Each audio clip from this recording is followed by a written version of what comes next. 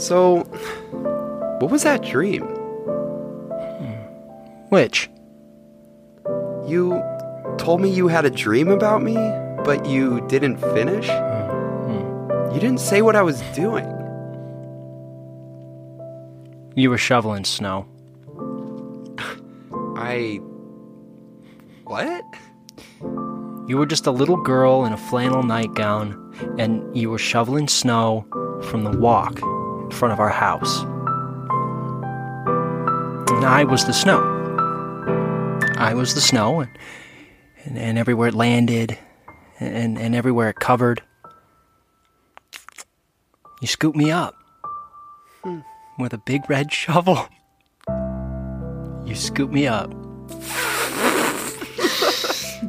Gentlemen, you can't fight in here. This is the war room. You can't handle the truth. King Kong ain't got shit on me. I am the third revelation. I am so much crazier than you. I am the one who knocks. Go ahead. Make my day. Nice thing, big boy, huh? That's Brock. Fuck you. Everybody on? Good. Great. Grand. Wonderful. Hello and joy to the world. Welcome to Facing Off. This is a podcast where we take two movies that we find to be similar and we compare, contrast, and rate them. Before we start, I got a message from Smokey Robinson. He wanted me to pass this along. He said, I wish everyone a happy Chinooka. I have no idea what Chinooka is, but happy Chinooka because they said so. Anyway, God bless you, babes, and enjoy Chinooka. Have a wonderful time. And if you have not seen the video of Smokey Robinson saying that on a cameo, we'll then link please it. go look at that. We'll retweet it. What's up? My name's Gabe. That is Nick, and we are joined again by Layla. How are you all? Good. Oh, I thought you were talking to the audience. Layla, have you seen the video of Smokey Robinson Yes. not knowing about Jewish existence? I have. That was a pretty good impression of the Yeah, way you he did a sounds good in that job. video, too. Thank you. I've watched it many a time. That and The Witness and that Rudy Giuliani thing. I have watched Naturally. that video just What about a the million farts? times. Have you seen the farts? Oh, the farts are great. Amazing. Anyways, shout out to all and all a good night. We are doing, and to all a good night. Yeah, you go. We are doing two Christmas romantic/family comedies Yeah. where families have romance with each other. Just kidding. It's not incestual Ooh. at all. No. We're You- doing... Weird. You misread these movies. I What movies were you have a watching? tendency to make things weirder than they should be, and I enjoy doing that. We are doing The Family Stone and Happiest Season, the hit new film on Hulu. Nick, what are these movies about? They're both movies about bringing your loved ones home to meet your parents for the holidays. A time-honored tradition. In Happiest Season, writer Harper takes her girlfriend Abby home for the holidays. Abby, who plans fully 100% plans to propose to Harper, learns from Harper that Harper has not yet come out to her parents on the way to their home. This is problematic for the young couple who endure a week of sleeping in separate beds, pretending not to be in love, which works really well for Abby because she's played by Kristen Stewart, who has all of the charisma of a literal chestnut, and remaining firmly within the deepest confines of the closet in order not to upset Harper's father's political ambitions. Abby learns from Harper's ex-girlfriend that Harper has a bit of a pattern of refusing to acknowledge her sexuality around her own family, which again is rather problematic for Abby, who eventually still proposes to Harper even though Harper's bitchy older sister outs Harper in front of her family, and Harper calls her sister a liar, and even though Harper has been flirting with the guy that she went to prom with, generally ignoring Abby and dismissing her feelings and refusing to accept and embrace herself in front of her parents. It does make it a little bit better that Harper does come out to her family in the end, and her family embraces her and Abby wholeheartedly, but still, Harper's a real mess. I want to correct something. I don't think she's flirting with that guy. She's kind of parrying him off. He's flirting with her, So but flirting. he's just trying to get to the... No. putting up the facade of flirting. Yeah, there are other problems with her. There are other things. Let's just There not. are. Let's just not. Yeah, go I there. didn't. I mentioned several problems. I will Yeah. let the record show. In And Family what was Stone, the Family Stone about? Yeah. big Wall Street man Everett Stone returns home for the holidays with his uptight, by-the-books girlfriend Meredith. Everett's family is super liberal, unconventional, and full of hatred toward Meredith, whom they endlessly rib for being so anal. Meredith calls in her sister to ease the tension and make her feel more comfortable in the Stones' home. Meanwhile, Everett won't stand up for Meredith, really, and his brother Ben steps in to console Meredith, with whom he becomes eventually romantically entangled. Meredith's sister Julie and Everett start something up, though, so everyone's happy, and weirdly, everyone's just, like, super cool with it. The end. Yeah. I Very inserted true. my own biases into these ones, but I'm really sorry. I'm for getting that. a feeling, Nick. So That being said, I don't hate either of these. I just think that Yeah, me there's neither. some I thought issues that- here. yeah, and we'll get into that. Layla had suggested these two movies because, well, for one thing, you love The Family Stone. I mean, who do. doesn't? I do. didn't even know what it was before this Me week. either, and but now I'm glad I do. I do too. I am too. Wee.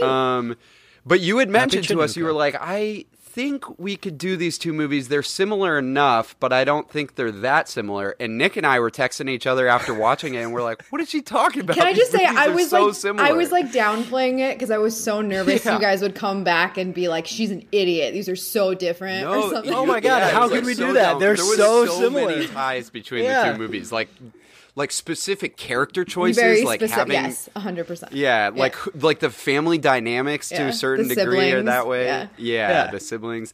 Yeah, so and they were both very fun.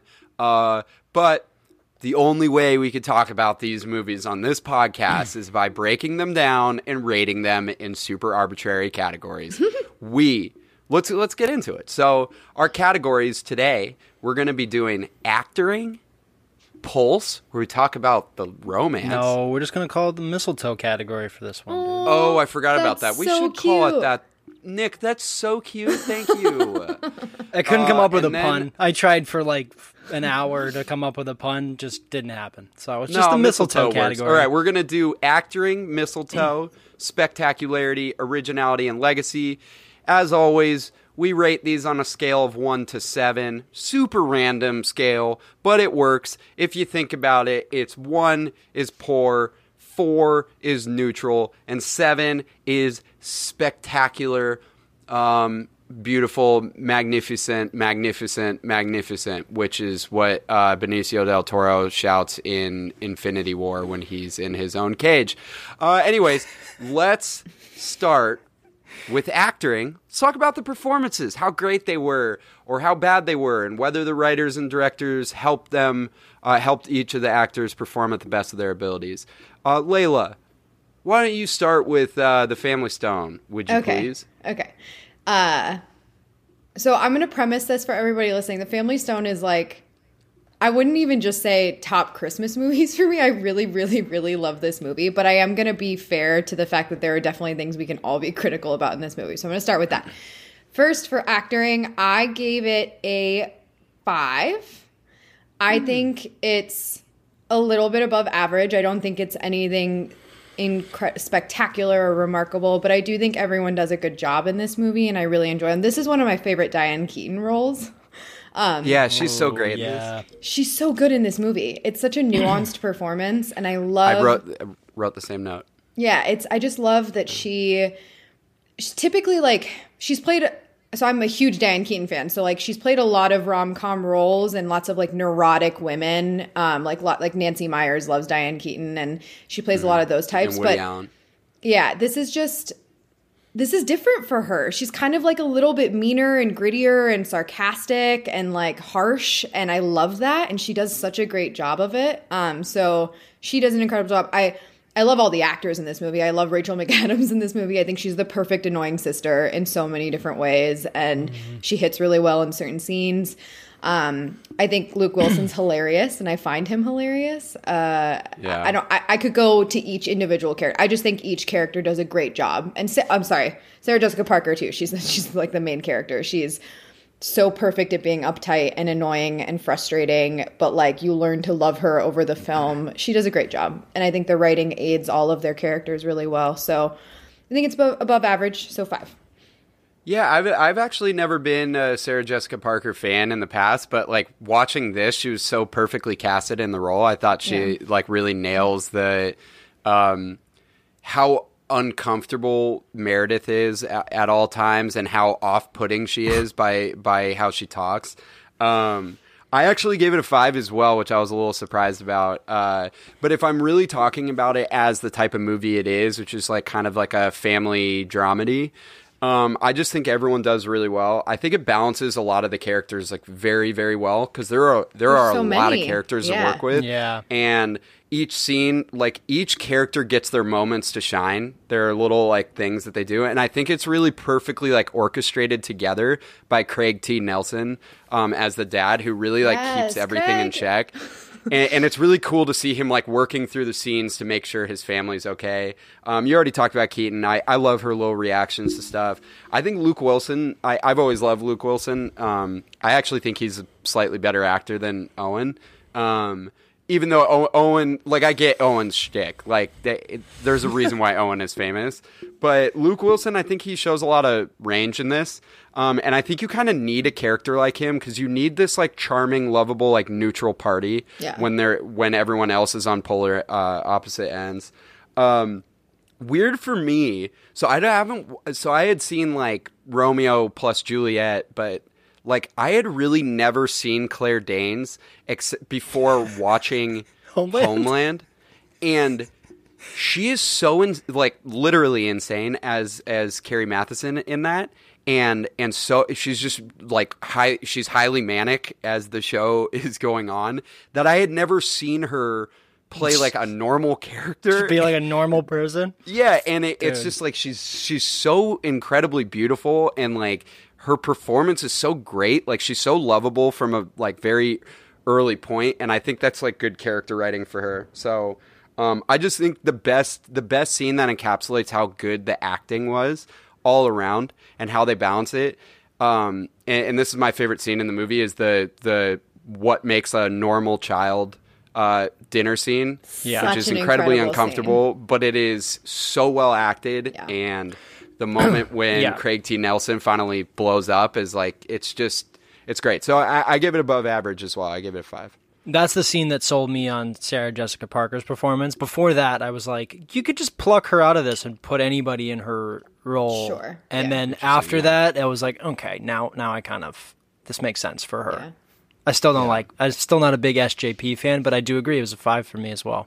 SJP. I'm 100% sure that's how she says it too. Oh, for sure. Any other notes on that, Nick? No, you guys covered it. Thanks, dude. Let's talk about thank you. happiest season acting. And I have a quick announcement to make before. Hey, Mary Steenburgen, come on the pod. We keep asking you, come on the pod, please. You're so great. We love you and everything. You're the Allison- only reason, Mary, that this movie is not a 1 for me. And I have a big request. It's a Allison 2. Brie, could you please leave Dave Franco and go out on a date with me? I promise you won't regret it. Oh God. All right, Do you want smoky let's eyes talk about- Allison Brie from this movie, or Allison I Brie will in take Allison anything Brie else? in anything, like literally in Glow, Okay, especially can we like just- at her worst in Glow. Can we get this out of the way? Because I do not understand what the male obsession with Allison Brie is. I think she is such a basic, normal girl, and I I don't do want not to get debase it. her, but like I think that's it. She's got an incredible that's the body, appeal. incredible personality. Her body and is like she's just so many awesome. other bodies in Hollywood. There's nothing like No, ridiculous wrong. about her body. Have you seen the first episode of Glow? Yeah, I mean, Incredible. she's incredibly strong. She's like, I've seen props to her. Like, she's done a lot of work on her body. That's awesome. But like, she's pretty. Don't get me wrong, she's pretty, and I think that she can be funny. But every time I see like an interview with her on YouTube or something, men comment in the comment section like she is the funniest bro girl on the entire planet, and I don't think that she's funny like at all. Explain this to me. Explain the obsession. I think she's funny. I think she's beautiful. I think she's really cool. I think she's like a big advocate for health, and she like her and like Dave Franco and a lot of their friends and stuff are really like funny people. They seem like they have like a cool Hollywood social life. And, if they wanted to include me in a few things, I would be You'd really be grateful. down. I'm not begging or You'd be anything, cool but with it. please let me hang out with you guys. All right, Please, and I am begging, actually. and if you are Allison Brie and you are listening, you should stop listening now. Because I don't really like her in this movie, and I gave this movie a 2. I hate Kristen Stewart. In everything Maybe that you do. she's in, I think she is a paperweight. She is just like so emotionless, dude. Got him. And I think that Mackenzie Davis has nothing to feed off of, so then she has to be also not good. Because every time she interacts with Kristen Stewart, I just don't buy it. Mary Steenburgen is the only reason this is not a Steenburgen. 1. Steenburgen. Dang, dude. You know what? If you type in Steenberg in Google, it corrects her name to Steenburgen, so it's mine. Yeah, because because she's ultimate. Hey, Mary Steenburgen, come on the pod. Yeah, Nick, that's so. So I also didn't really like the acting. Like I just thought the writing of the characters wasn't always super strong, and that's kind of where I had an issue with it. But I think Mackenzie Davis is great in everything she's been in, and I think she's really well casted for this role. I We think don't she does agree a good with job. you. Yeah, but that's fine. This is my opinion and not yours. I think that her and Allison Brie kind of work off each other really well when there are scenes with them. Except for the one exception is the ice skating scene is so painfully not funny that I don't understand who allowed it to be in the movie.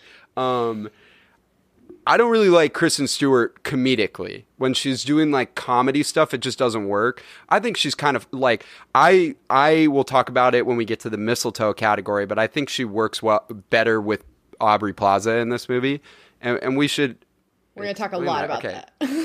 Anyways, I think, and there was a reason why I brought this up in Family Stone. I think this movie's really missing a Luke Wilson character because there's not really a lovable Daniel Levy? I don't know if he's lovable because he's actually kind of a piece of shit person for most of the movie. He's not listening. He even admits he's not great to her. He kills her fish. He doesn't listen to her concerns until later. And he only listens to it initially because he wants to be nice to her because he killed her fish. That's so funny. But I think he even is above type that, of he's character. not around them enough. He's not. He only shows up really at the end to be the yeah. middle I mean, guy. in the family dynamic. Sure. So Yeah. So he's like this, see and what you're I do think there's a really good scene with him, which I want to talk about later as well. Couldn't we kind of say maybe the other sister is maybe that person? No, see, this is my issue because I had first said that Mary Holland. I had first liked her character when she came in, and then they just took it to such an absurd and unrealistic level with her so quickly, the Josh Hartnett poster when she's just yummy, yummy, yummy. And they're like, okay. And I was like, all right, this is too much.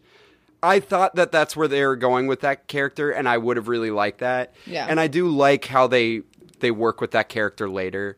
That was kind of my issue. It's also missing that fatherly figure that Craig T. Nelson has brings everything together. I don't like the dad in this I just movie didn't at care all. about this family. Yeah. I will say, there's two performances that I loved. And it's a very quick scene, and it is Timothy Simons and Lauren Lapkus as the mall security people. Yeah. That scene was the only scene I laughed in, hard, and that was great. I'm at a 3 though. I don't think it's awful acting. I gave it a 3. I don't think it's. I have a lot of problems with a lot of the acting in this movie. I think that one of you already said this, but the writing doesn't aid them very well in this movie. I personally actually really don't like Mackenzie Davis in this movie, at all. And I think a huge part of that is the writing. I think that she's great and she can be great, but that entire scene after she gets wasted with her ex and she's all of a sudden defensive as all hell and why are you suffocating me? And all this bullshit when she brought her home and all, it wasn't really consistent writing for her character. It wasn't great. I know what they were trying to do. They were trying to exemplify that she was in a weird space and she's dealing with a very difficult thing and she doesn't know how to handle the situation that she's in, and I get that. but it's bad writing. Like, it doesn't come off that way. It honestly just annoyed the shit out of me the whole movie. Yeah, and then it just makes her into a super dislikable character. I just disliked the crap out of her. When she responded to her in the morning, I like audibly went, "Oh my god, no!" Yeah. You were toxic, okay? Yeah. No, totally. Like, I had so many moments like that with her in general. Totally. That wasn't great for me. Alison Brie, there are moments where I like found some of it funny, and then there were other moments where I didn't care, I guess is what I should say. It wasn't like bad for me. I just didn't care. Yeah. The sister, sure, she can be a lot at times. I think I did laugh at some of the stuff that she did. And I love her at the end when she just is like, screw all you guys, when she finally is like, I painted this really cool fucking thing. I'm a weird person and I get it, but fuck you. And I love that. And that was she's a like, great I scene. like me. Yeah, I like me. I loved all of that. Yeah, I agree. Kristen Stewart's a weird actress for me because I know why she could or can be good in some things, but she's just never gonna be right for me. Every time I see her in a movie and she makes those damn awkward faces, I think back to Twilight, and I'm sorry, I'm scarred. Like, I'm just never gonna not be able to see that version of her in anything that she does. The one thing I'll say is I do love Daniel Levy in this movie. I think he does a great job. I do too, by the way. I almost think that he probably aided in the writing of his character because it's so him and so funny, and I think it does break up a lot of these scenes that annoyed the crap out of me. Like, if it was just this annoying family getting at each other the whole movie and I didn't have those phone conversations where he accidentally killed the fish and he's like getting a new fish, like, I was laughing at all of that. And he's also one of the more nuanced characters too, because he's the one who steps up and tells Kristen Stewart what's up and is like, yo, we need to have a real really conversation. It's a very powerful scene. It's incredibly written. He acts it out perfectly. He even comes out with 2 other people's coats and they're just these gorgeous fur coats, and I love that. Like, so he kind of carries it for me in some places, but I don't think it's like an incredibly well acted film. There are a lot of places that are poor, so I go below average and I'm going to give it a 3. I agree. Well said. Let's continue kind of talking about the performances. Let's talk about like the chemistry between the characters. So let's talk about our special category called Mistletoe for this holiday theme.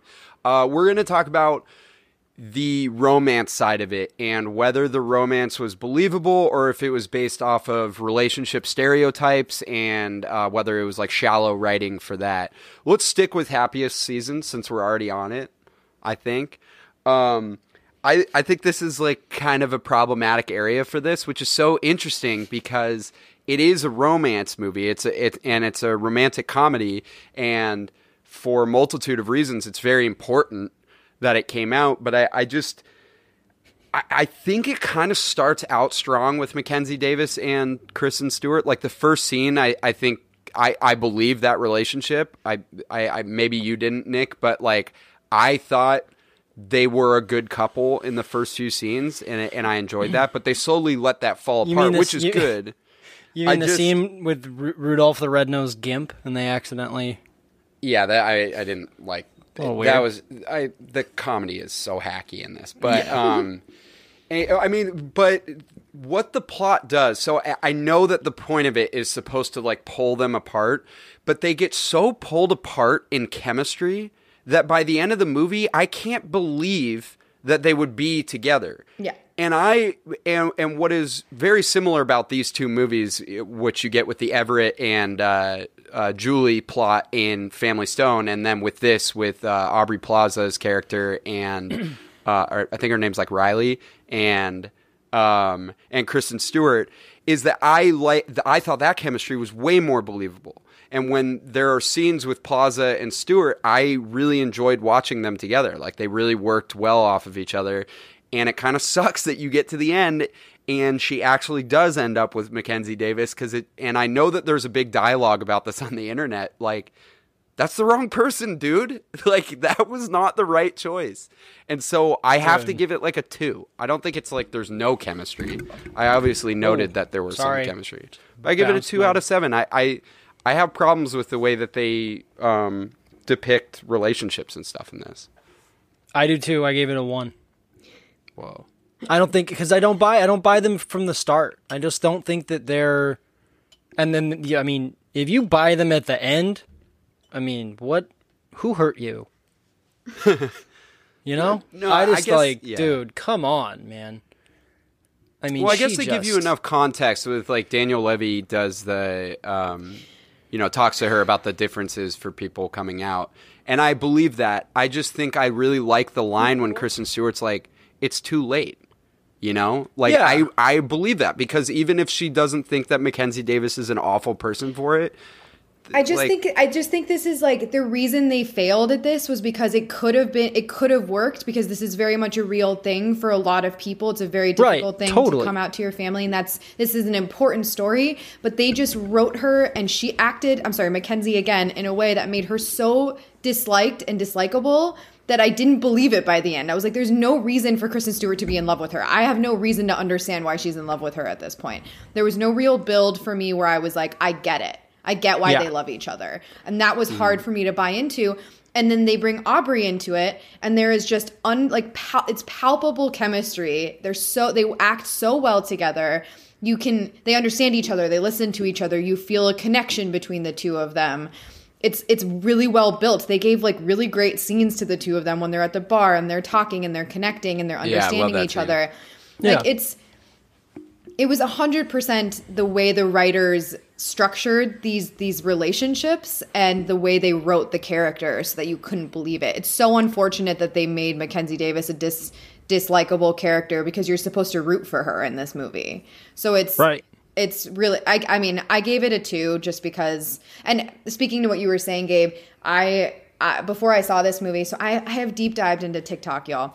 And this was I have a hardcore deep dive. And this was, when this movie first came out that weekend, this was all I saw. It was just the LGBTQ plus community being like, what the flying fuck?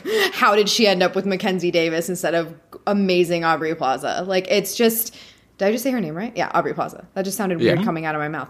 Anyways, it's because amazing was too minimal of an adjective to describe her. It should have been something like bigger. Spectacularity.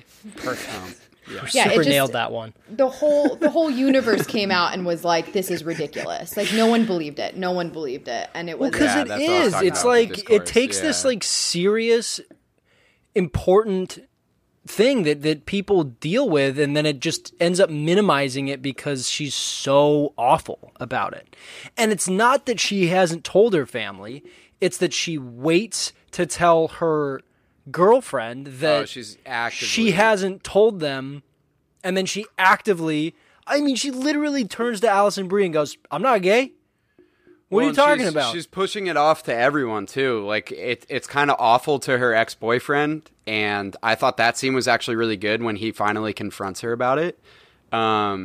Because he's not they could have, what I did like about that was they could have made him into this, like, awful, mean character that could have spoiled it with the family. Right. But he's not. He's a nice person. He just wants to know what the hell's going on because he thought they would have been good together. And I think that she kind of leads him on in the bar a little bit. Like, she stays hella late with him. No one else is there. Like, in his mind, he thinks that she's straight, and he's thinking that she's spending all this time with him alone, independently.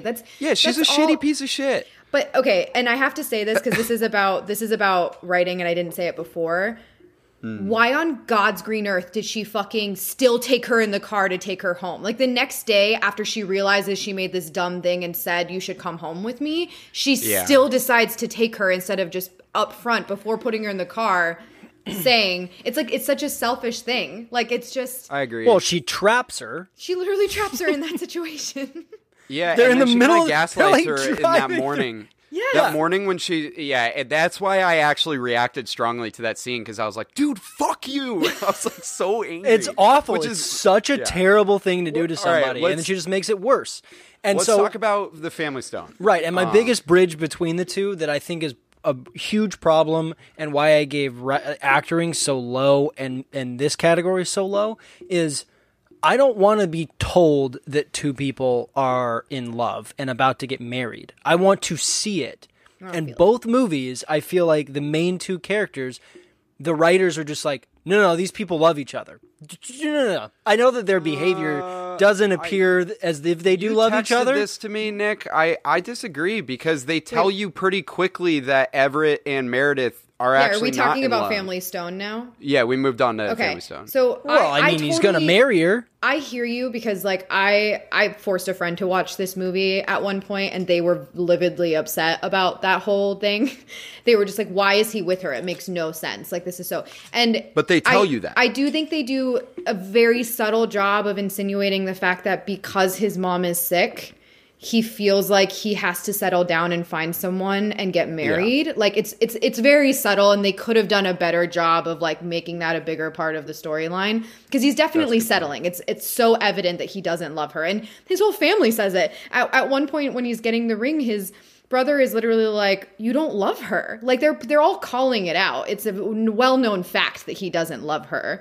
And to be fair to like her, a lot of, even myself, I've definitely been in relationships where I convinced myself it was the right thing and that it was good and I stayed in it, you know? So like, I think, yes, I hear what you're saying. And I think I definitely see how that like perspective is there. I just think the reasoning behind all of it's in the movie. It's just not as like, it's not super, super clear or like. Yeah, you just have to be intelligent, Nick. And I'm sorry that it went over your head.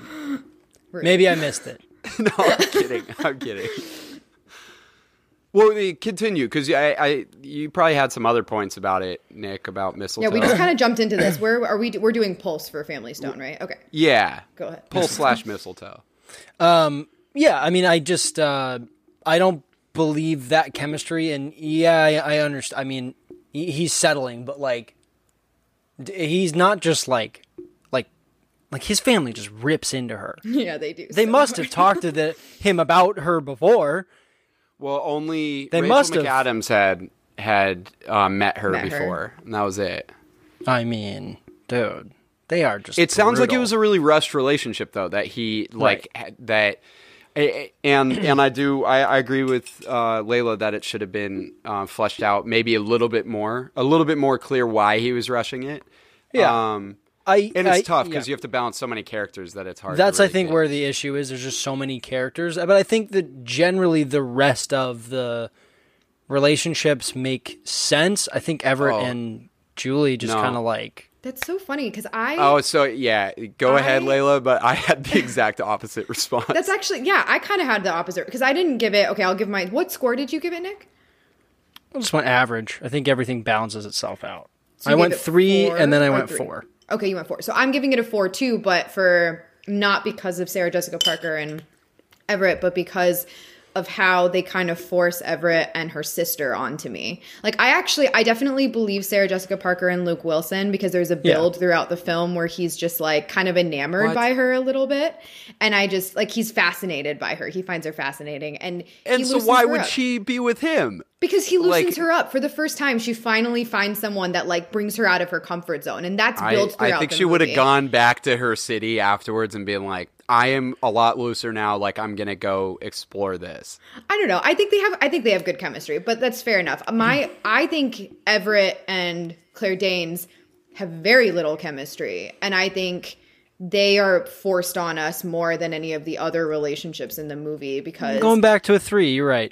They literally go for, he sees her and all of a sudden he's enamored. And I'll clarify my feelings about this. He sees her, he's enamored out of very, very quickly. They go on one walk while they're looking for his fiance. And in one conversation, they're like in love with each other, which is a great conversation. They have a lot in common and I get that. But Layla, But you she could falls differentiate out it. of a bus. Like, Yeah, you could also... it's you could so hot differentiate- when girls fall out of so hot buses. that she... So turned on. The ground melted a little bit under her and she slipped. You could definitely differentiate because those are the big similarities in the two movies: the Aubrey Plaza, Kristen Stewart, and the Dermot Mulroney, Claire Danes thing. But Is what's it Dermot good in- Mulroney or is what's it- better and happy?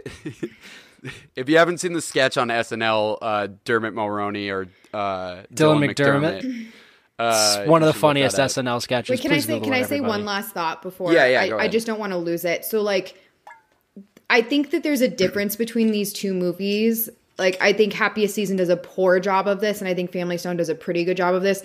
I have to remind myself sometimes that these are Christmas films, and Christmas movies tend to have kind of like a fantastical like love storyline in all of them. Like these are all like better versions of like Hallmark movies, and Christmas movies in general have like that happy season, like miracles happen, like people fall in love kind of storylines. And I think Family Stone does a little bit better version of that, where it's just kind of fun and you just like are with it and you join in with it. Happiest Season does a bad job of that. But I do think like I have to remind myself sometimes that this is a Christmas movie. Yeah, it's a Christmas movie, but like if we're just talking about the chemistry issues, I mean, the other issue that I was trying to allude to with I think her name is Julie and Everett, is that it's not only that it's just it's like love at first sight, and then they go on the meeting or they go on the walk and they start to like each other through that conversation, which is a good conversation. It's more believable with Aubrey Plaza's character because they have a shared experience. It's like a very shared experience. They were both, you know, kept in the shadow. They're both hurt by a psychopath. Yeah, exactly, or a sociopath. At It's least. so funny because quote unquote the shared experience that Everett and Julie are supposed to have is that they both like kind of hippie travel stuff. Like they talk about which is like which is so such ridiculous. a weird. It's ridiculous. It is forced on us, and I had a problem with that. I personally had a problem with the Ben and Meredith getting together and the like being together. It's not that they. That's the fantastic. I could see that there was something about. that she liked about him, and when she goes back to his room at the end, like I like that scene because she scooped him up, but. But what really the problem was like they show it a full year later, and I just don't believe that at all. And I actually think a lot of this movie, I think if I had watched this when I was younger, I think this movie has a lot of unreal expectations of how relationships work. And, you know, that's kind of a problem with a lot of rom-coms, but like you even get like the whole year later and it's like Rachel McAdams and Paul Schneider's character, like Ben Stevenson or Brad Stevenson, like I also wouldn't believe that they were still together because it kind of seems like she just settled a little bit, and I don't know. But like I also like the other problem with Meredith is like it implies she is in love with him in the end, probably based on that weird dream that we did at the beginning. And it implies that she remembers that dream, but she doesn't remember whether she slept with him or not, which was like probably like an hour later. So I just don't buy anything between that story. So I gave it a 3 as well. I kind of had a lot of issues with the chemistry in here. I think the only great chemistry was like Diane Keaton and Craig T. Nelson. Oh my God. Yeah. They are magic. They are literal. They are magic. The scene in bed when you see that she had a double mastectomy, like I lose it. At first I was like, what the fuck is about to go down? And then it becomes really sad. And I'm like, oh, just watch the scene, Gabe. Just chill. I thought we were about to see Diane naked, like, and in a sex scene with Craig T. Nelson. And I was not prepared. Dropped in but the it middle ended of up this being a Christmas really movie? sweet scene. How crazy would that be? That would be crazy. That would All make right, the let's move on to the next spectacularity category. really high. Yeah, let's talk about spectacularity. This is where we talk about how engaging the movies were. Myself a pat on the back for that transition. Good job, man. I'll kick it off, I guess, with let's start with The Family Stone. This is so weird. Going into this movie, I was kind of skeptical because I just don't like these. I don't watch holiday movies. I'm not a Christmas person, and I'm not a big rom-com person. But I really found it engaging, like right from the start. I think like right when you get the weird scene with Sarah Jessica Parker that really introduces her in the mall. But like right when you get into the house and there's more and more characters and you see the dynamic between them, I think it's just kind of fun. They rope you into it. I also really like how it kind of flows back and forth between comedy and drama. I think it kind of seamlessly does it. And like, you know, it's pretty funny for all of the start, and then you get the conversation between Luke Wilson and Craig T. Nelson about the mom, and it's really fucking sad. And it's not like, it doesn't feel like it fully comes out of nowhere because it seems really human, you know? And that's kind of how the whole movie is. I think any scene, actually, when it becomes a little bit more serious with Luke Wilson, I just think that like they're blending it really well. And I think every moment where they briefly discuss what's happening with the mom is really powerful. So I'm just really engaged in it. I do think the story structure gets a little messy because there's too many characters, and I kind of don't know where the movie's going at a certain point, and that would be like my only issues with it. But again, there's like really captivating scenes, like the scene that I said with Luke Wilson. But the dinner scene is like I was Dinner scene fully is engaged. a huge highlight for me. It's great. So I gave it above average. I gave it a 5. These aren't my type of movies, but I really do think it was more engaging than an average rom-com or family comedy. I went 4. Oh. And the reason why is it distracts me how stark raving mad this family is for bullying a grown-ass woman to the point of tears relentlessly for multiple days in a row. It is pretty ridiculous. I couldn't get past it. I could not get past how absolutely batshit nuts that is for this family to just be like, fuck you, you idiot. What are you doing in our home? Being all straight-laced and whatever. Like, how can they're just horrible people, but then they're not. And so I just kind of like, I don't know. There's just too much like lunacy happening in this movie for me to fully enjoy it. It's almost too fantastical. Is that element you were talking about, Layla, where like, I know where the movie's ending up. It's going to end up with everybody with a significant other, and everyone's going to be happy, and it's going to be Christmas, but the mom's going to die. To speak to that point, like I do think that I think that's interesting because I always kind of just felt it was that whole dynamic where you're bringing someone new into the fold, and like they even say it when her son talks about his partner, and the partner is like, you did not like me in the beginning. Like, I don't think it's just her. I think it's just that this family has like such a strong dynamic, and they do. It's very particular. They're all kind of mean to each other, and they're siblings, right? They play off of each other, and their parents are super like intellectually sarcastic too. So I just feel like that's just kind of their dynamic, and it's always hard to incorporate someone, especially someone so entirely different. And they also had all these perceptions because of Rachel McAdams' character. I totally see what you're saying, but I just always thought of it that way. I gave it a 5. I think this is my favorite type of Christmas movie. I love a Christmas movie that makes me feel like family and makes me think about family, because when I think about the holidays, that's what I think of. Like, I think the really fun big ones like Elf and Home Alone are really fun, and that's cool. But like when I really think about Christmas, like right before Christmas, I want to sit down and drink cocoa and watch The Family Stone because it engages me in a way that makes me feel Christmas. Like I genuinely feel that when I'm watching it. But Gabe, you made a great point about how perfectly this movie interweaves between comedy and drama so well. Like it's just seamless. Like it just, even the smallest of scenes. My favorite scene in this movie is when the older sister who's pregnant is sitting with Rachel McAdams, and Craig T. Nelson walks in, and he's like, isn't she so pleasant when she's like this and she's sleeping? And then they just have this very sweet, subtle moment, and she's watching one of my favorite Christmas movies, and then Have Yourself a Merry Little Christmas comes on, and it's just, it's so subtle, but it just sits with me, and it's perfect and lovely, and it's what I think about at Christmas time and those family moments. So I'm so close to putting it to a 6 because of how much I'm convincing myself. Do whatever you want, Layla.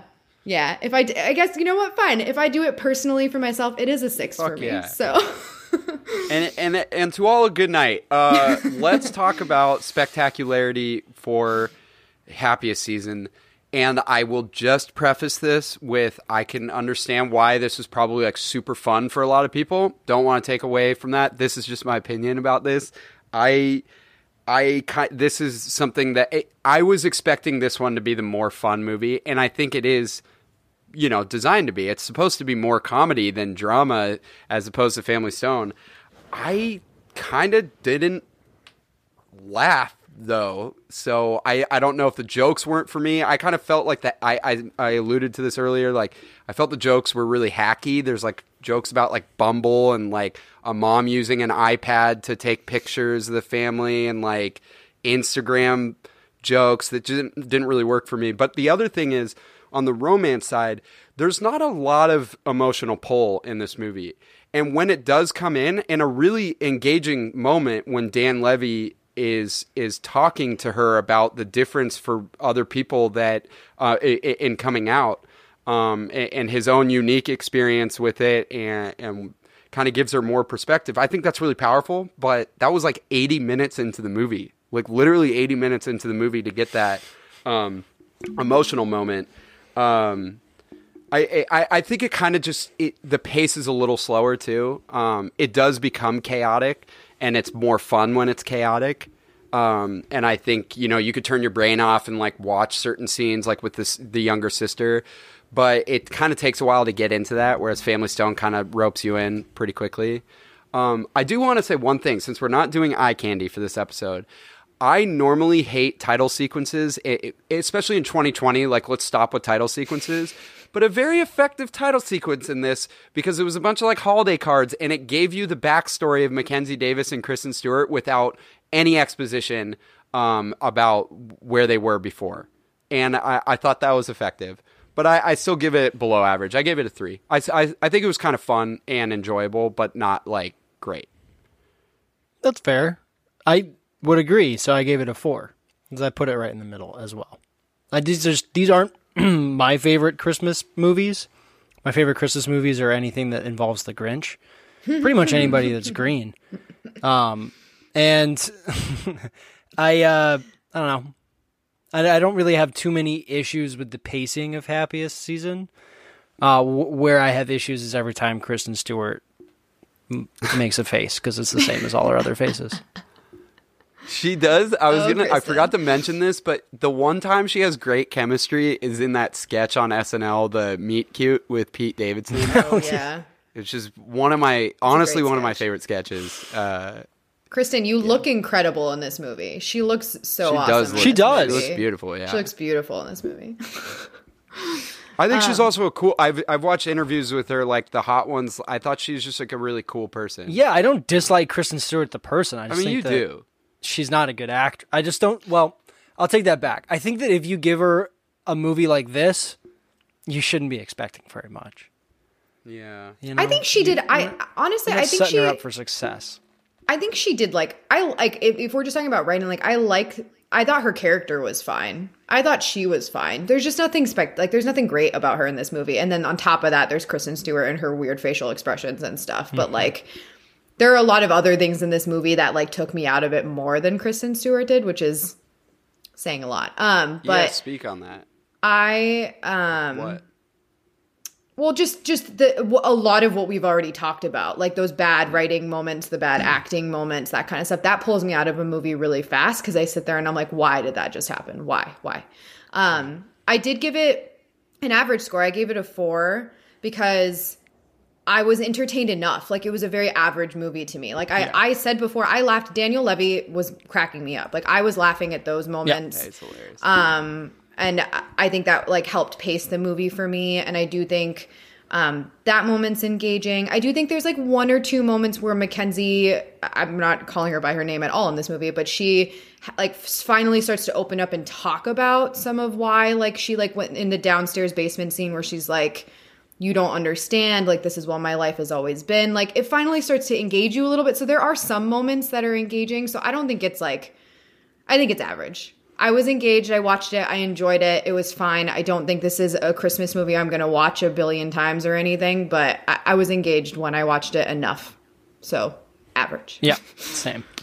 Yeah, I mean, I was at that level. I just, personally, I kind of expected more. I expected to find there was this a movie lot of hype more around fun. this movie, too.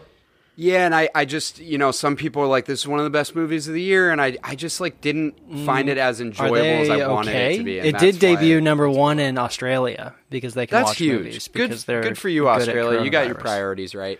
All right, let's move on to originality. Let's talk about how creative these movies were, whether they're unique and they stand out. Did they need to be made? Especially when there are so many rom-coms, but not that many Christmas rom-coms, and there's something special about Happiest Season. Layla, why don't you talk about originality for Happiest Season? I mean, we'll just call it out. This is one of the first LGBTQ led rom-coms that's been in released on this platform like this. ever. It's the first LGBTQ movie from a major Hollywood studio to be produced as a broad commercial vehicle. Yeah, ever. Like, crazy. that's crazy. That's nuts. Like, that alone, of course, is needed to be made. We need this in abundance. We need many, many, many more films that are inclusive and create diverse storylines that include other communities that need to be seen, that want to be seen, that want to watch movies that showcase their own lives and what they've gone through and their experiences. So, absolutely original for that. Great freaking choice by these people to decide to move forward with this movie. And it was I'm sure a lot of people enjoyed this movie and were happy that it came out. So that alone is incredible. I think it's also like one of the few, like you said, family Christmas rom-com movies. Like when I was trying to think if there were other movies to compare Happiest Season to or Family Stone, these two kind of were the only two that came up next to each other. There's like maybe one or two. I think Tyler Perry's come up with a couple of Christmas family movies too. But like there's not a whole lot. It's not like a huge genre or anything like that. So I think it's always nice when they come out with a family-based Christmas movie, as I am someone who loves those. But for what the first thing that I mentioned, I gave it a pretty high score in originality. I gave it above average. I gave it a 5. So I agree. I think it needed to be made, and I think it is important. And I actually do think that the way it handles the LGBTQ like issues, I think it handles those things kind of well. And I like how they explore that. I think in general, I find the movie to be like just talking about the movie itself. Like I just find a lot of it to be kind of derivative of like other rom-coms, even if they're, it's unique in its holiday theme. Even though it's like a really unique concept, it just doesn't, when you're watching it, it doesn't really feel that original and unique in like its execution. Yeah. But I do want to highlight a couple things.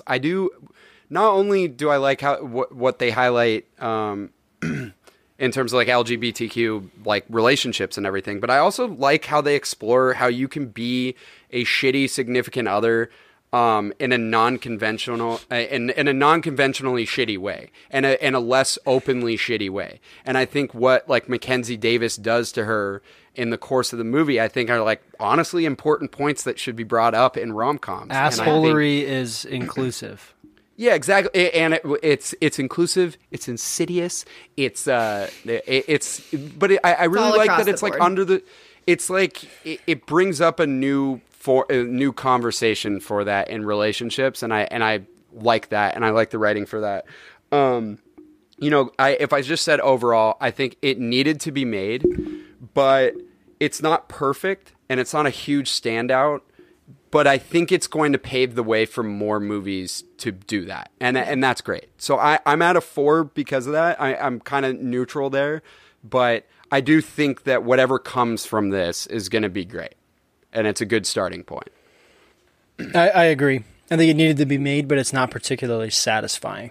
So maybe something else will satisfy us in the future. Yeah, for sure. And I definitely want to talk about that more in Legacy, too, because that ties exactly what you just said ties into the score I gave it in Legacy, because I think these two, especially with this movie in particular, tie really hand in hand. Yeah. I also would watch more movies by Clea Duvall. She was primarily an actor before this, but I didn't think that she did a poor job with that. Nick, why don't you talk about originality with Family Stone? I also gave it a 5. I think that it's if maybe for cheaper reasons, but at the same time, it does have, it does speak to, communities other than, heterosexual communities of people who don't have, a hearing impairment. And there's, we've got a really inclusive cast that we're working with here. And I think it's really cool. And there's, I guess the plot that everyone, the two brothers just like one brother falls in love with another brother's ex, then everyone's like cool with it. It's unique. I don't know. Yeah, we don't need to talk about how it comes together, honestly. It comes to that last scene where they're all at Christmas is like, oh, it's okay. Yeah. Sure. I mean, that's a good point that you brought up about that. I mean, Is that I agree. original? Is it a 4 or 5? I don't know what to do. I found it more original with other things. Like Yeah. I think that the characters and the family dynamic itself that you were kind of talking about, Nick, I find that to be really unique, and I think it's a standout in its genre in that way. I also really think that it's, as I was trying to say with acting, like, it's really tough to balance that many characters, and this movie does it so well that I think it stands out just out of any type of movie that does that, because you could have family dynamics that just get out of control when you have that many characters, and there are a lot of characters in this. I also kind of like the concept of it is unique enough. I kind of was thinking about it, and it's like, it's basically like if in Meet the Parents, the main person, so Greg in Meet the Parents, but like, it's if instead of him just making mistakes all the time, he just was slightly off-putting. He just said stuff that just rubbed them the wrong way and was kind of a not great person, and not great person socially. And I like that. I'm not saying that it's the exact same movie as Meet the Parents, but I kind of like how they do that with this movie. And I think it works with all the characters. So I give it a 5. I think it's slightly above average. Yeah, I gave it a 5 too. I can pick off of a lot of things that the two of you said. I do think, Nick, going off of what you said about like the inclusivity of this film, what movie can you think of where they just use sign language the way that they do in this movie? Yeah. Sound of Metal. But It's new. Yeah, it's brand very new. new. But that's the thing. This movie just like, it's so under the radar how inclusive this movie was for when it was made. Like it's not like, I don't know, the way they incorporate it into the movie is incredible. Like, it's just a natural part of the movie. You never question it. You never think about it. The family just uses it as they're communicating, and that's incredible. And like, it's not, I love that it's not in your face. Like, I love that it's just like, this is a character in this movie because there are people in this world that speak sign language, and yay. Exactly. I just read a note and you just reminded me, and I don't want to lose this. No, go ahead. You totally hit the nail on the head, because it just takes everything in stride. And it shows you that, like, absolutely, this is a family with some differences, and it's not weird to them, and it's not weird, shouldn't be weird to anybody. Like that scene that's so important at the table where Sarah Jessica Parker really just shoves her entire foot and shin into her own mouth and just says just the dumbest thing. She just keeps going. And she just keeps going. The family is like, they're so taken aback because how could you think that way? How could you miss the point that much? How could you miss the point that much? It's just incredible that she's completely not seeing their point, which is that you can be anything that you can be anything, and we're going to love you because you're our kid. Like, you're a person. You should love people no matter what they are. And they just take it, it's just so natural that it's awesome. Sorry. For sure.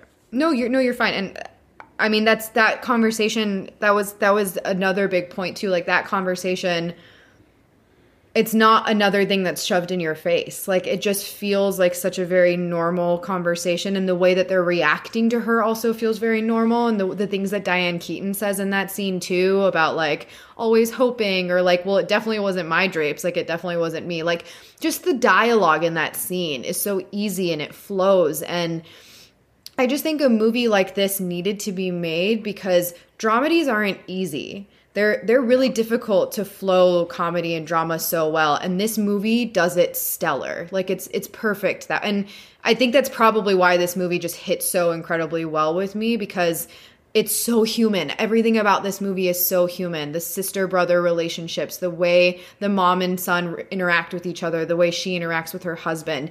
Every single individual person feels real to me. And I love this movie for that. I think it's very original for that. It's like, it's kind of this like hidden gem that I don't think a whole lot of people know about. And if they watched it, hidden they would. Stone, if you will. Oh. See what you did there. Yeah, it's, I don't know. I think it definitely needed to be made. I think it's quietly incredibly inclusive and beautiful and well written and amazingly made, and there are not a lot of rom-coms and family dramas that hit the way that this one does, aside from it being a Christmas movie. So Well, then I guess you're also kind of getting into our next category. So that is very beautifully said. Let's talk about the legacy. What was the lasting legacy of these movies? How were they received, and how will they be received, and how were they over time? We could start with Family Stone, since you were just putting it so eloquently. I had never heard, I don't know how, but I had never heard of this movie until I'm pretty you sure had mentioned it. I kept telling you to watch this movie. Yeah, I think you had mentioned it before, but it took me a while. For many years in my life, I just would not watch rom-coms unless they were like ones that I knew, like a Clueless type rom-com that I loved. Unless they just when I really was scooped younger. you up. Yeah, exactly. But it is pretty popular. It is. There are some people who reached out and were really excited that we were doing Family Stone. I know Clay's mom. Hopefully, Clay's mom Shannon is listening because she's a huge Family Stone fan. She has, Same. According to Clay, she has an extremely obsessive relationship with Family Stone. But God, I feel you. It was actually not that well received. I mean, it made a decent amount of money. It was like a holiday movie, so it made $92 million. But it has pretty bad reviews, and I kind of don't get it. I think like a 56 on Metacritic and a 53 rotten percentage on Rotten Tomatoes is harsh. And I think it's I don't know better what than that. movie they were watching. It might be about the time it came out. I think it's aged really well based on I think people now are really falling in love with it because it just hits now with this generation at this time really, really well. Totally. Yeah, I mean, I'm hovering between a 4 and a 5. I know, I'm torn on I want to be this. objective, but I do Yeah. think for some people it aged really well, and I really enjoyed it, and I was expecting not to enjoy it, and that's got to be great for its legacy. I received it well. Yeah, I had a really hard time with this category because I want to give this movie a 5 or a 6 because it's one of my favorite movies ever. But I think if I'm being objective, I almost have to give it a 4 because it's just not on a lot of people's radar. It really is not. Gabe, I definitely remember this. We've been talking about movies for a decade now. Every Christmas I brought this movie up to you. So probably. it's I am constantly convincing people to watch this movie, but then every once in a while I'll come across another person who loves it as much as I do, and that makes me so happy. So I do think there are people out there that adore this movie in kind of a cult-like way where they love it so much, but I don't think the majority of people even know it exists. So I can't really give it much higher, I feel because of that, which is really unfortunate because I hope everyone listening that has not seen this movie goes and watches this movie. It's an incredible movie. I agree. If you somehow listen to this episode and you've never seen the movie, go on HBO Max and watch it because it's really enjoyable. It's a fun movie. It warmed my heart. Nick, what do you have a difference in legacy? No, I'm going to stick with a 4, by the way. I also went with a 4. Okay. I don't understand why it's in the 50s and everything. I really don't think it's a bad movie at all. I mean, I don't love it, but I definitely don't dislike it at all. And I think that you're right, Layla. I think maybe it just aged really well because we're just better people now, 15 years after this movie. I mean, it probably came out at collectively a time when, as half a society. It probably came out in a time where critics were a little harsher about rom-coms and stuff because maybe there were bad ones around, so they just didn't really care about it then. Yeah. We're now in a point where we don't get a lot of family comedies and a lot of rom-coms. Yeah, and when this they is do, a different they're era of really rom-com popular. for sure. Yeah. Different era, and I miss it a lot. That's why I rewatch this all the time. Did you go 4 or 5 there, Layla? I went a 4. Feel kind of It's sad 4s about all it, but 4 all around. Well, I all right. think. It's okay. Let's talk about happiest season legacy. All right.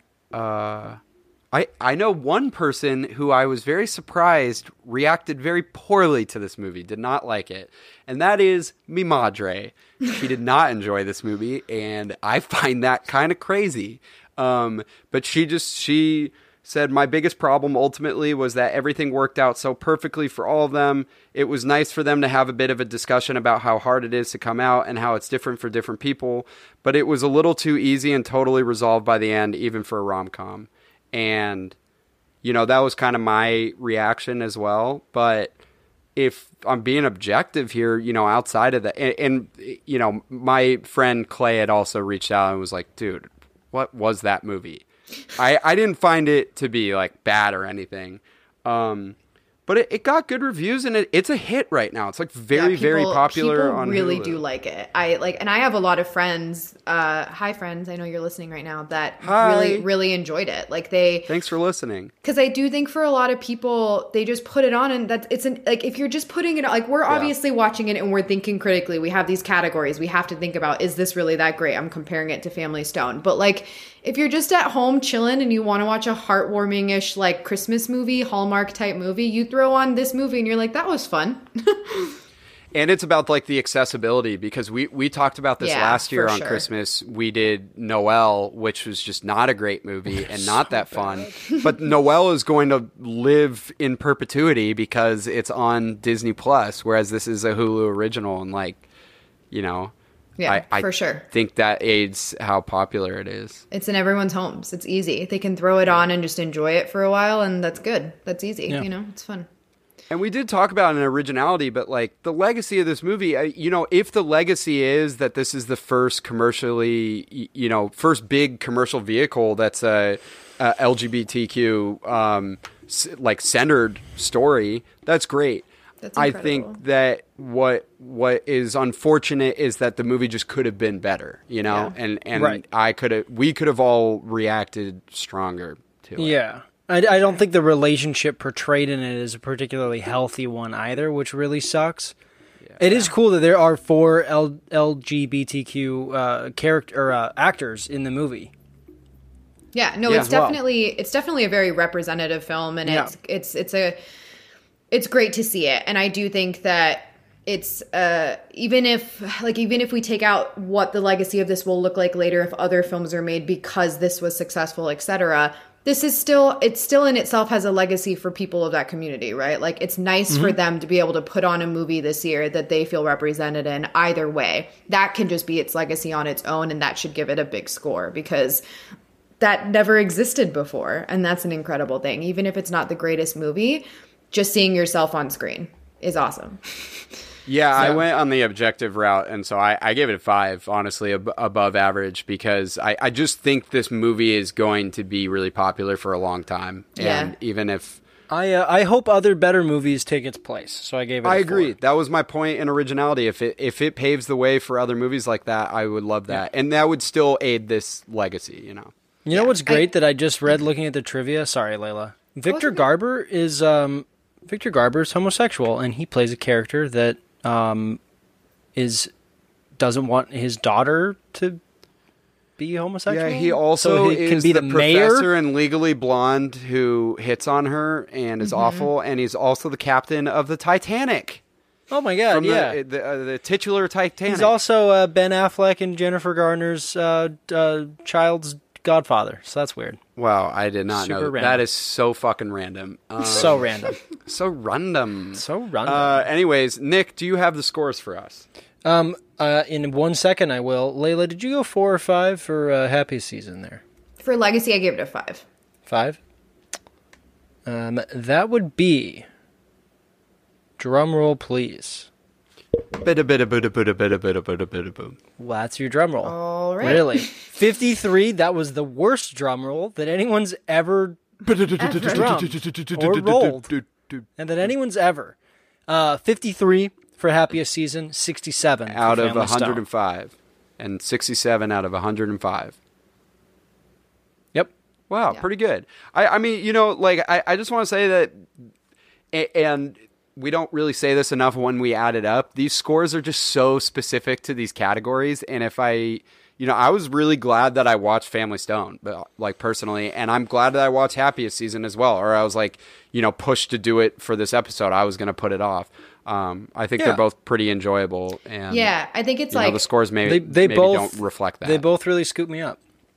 They scooped you up. I think it's like kind of almost important to always say like, this is a podcast where we have to be critical, right? That's the point. We're having conversations around it. But at the end of the day, Family Stone is one of my favorite movies ever, and I really enjoyed watching Happiest Season. Like, it was fun to put on. I had a good time watching it. I drank some wine. I laughed. It was a good night. So, like, at the end of the day, these were both fun. I'm sure I will see Happiest Season again at some point, and always will watch Family Stone.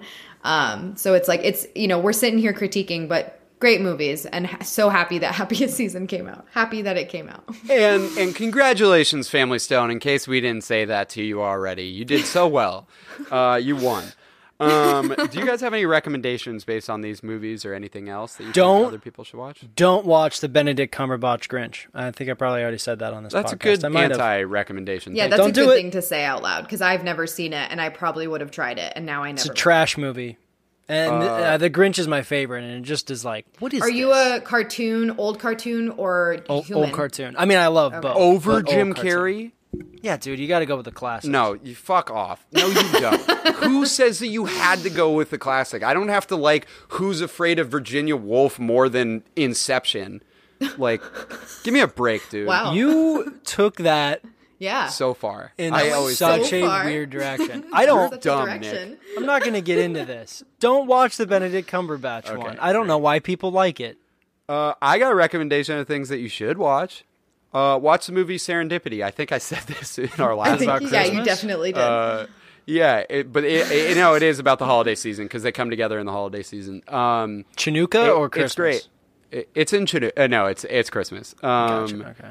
They don't do that. I also think, and our conversation about what Mackenzie Davis does as a character made me think people should go watch Normal People, because I actually think in the first 2 episodes with Connell's character, they kind of do what she does in this movie. You know, like keeping things But just, private like, and like how much it's hurting the other person. better done, yeah. Exactly, but they do it in Yeah. a great way. I just think Normal People is great. Everyone should it's see Normal People. Probably the best. Yeah, It's they should.